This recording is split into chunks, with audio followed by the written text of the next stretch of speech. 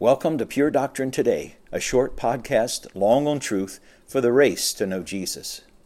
Greatness Jesus Way means I continually ask this question: how can I serve Jesus by serving you? I need to remember, if I follow Jesus, serving will mean some level of suffering. Jesus drank the cup of God's wrath for sinners like us on the cross. It's not easy to serve sinners. You have to give yourself for what they need, not what you want. And that means your plans will often be set aside for their good. John Wesley, a great Methodist preacher in the 1700s, expressed being a servant and a slave of Jesus this way: do all the good you can, by all the means you can, in all the ways you can, in all the places you can, and all the times you can, to all the people you can, as long as ever you can. And I would add, for Jesus' sake. That's true greatness. Now let's continue by considering this. For us to have true greatness, it must be provided by another. How does Jesus provide true greatness for us?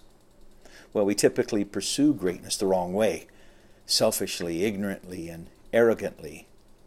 Jesus pictures greatness as a selfless servant serving others. Now, how does he provide this? How does he make us that kind of person?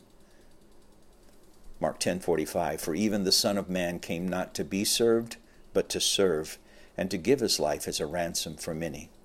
If you're like the disciples, and if you're like me, well, you've gotten greatness all wrong. You might not like hearing that greatness comes in this way of being a servant. Understanding true greatness can hit us right in the heart. It's sort of like a big knife that sticks and keeps going deeper into the heart. In fact, it takes heart surgery. In fact, it takes a new heart given by the very Lord of heaven. Becoming a true servant of others takes life transformation. I must become a new creation with a heart of greatness that serves like Jesus. Serving others is not naturally who I am, so it must become, by the grace of another, supernaturally who I am.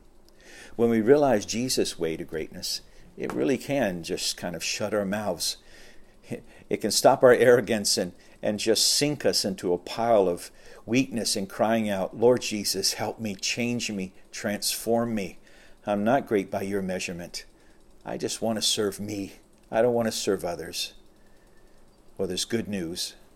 Jesus never commands us to do anything that he will not give us his power to accomplish. Power, wisdom, love, all of them. What it takes to be a servant, it comes from Jesus. We're reminded by Philippians 2:13, it is God who works in you both to will and to work for his good pleasure. He gives it first, Jesus does, through his pattern. He gives us a model for servanthood. During the fall of the year in Minnesota, where I live, almost all the men and a good number of the women get ready for hunting. The newer hunters, and even sometimes some of the older ones that are really serious about becoming an even better hunter, will buy DVDs where they can watch an expert hunt deer or elk or pheasant. And they want to watch an expert as a pattern or a model for how to do it right, how to be successful. Well, Jesus is our pattern for being a servant of others. The Gospels, Matthew, Mark, Luke, and John, are like a DVD of the expert servant life of Jesus for us to watch and listen to. He did not come to be served, but to serve. His life was a pattern. We can see it in the Gospels, and we can look at him, and the Bible tells us as we do, the Holy Spirit will transform us to be like him. Well, that's all for today, but we'll continue tomorrow. If this has been a help to you, share it with someone.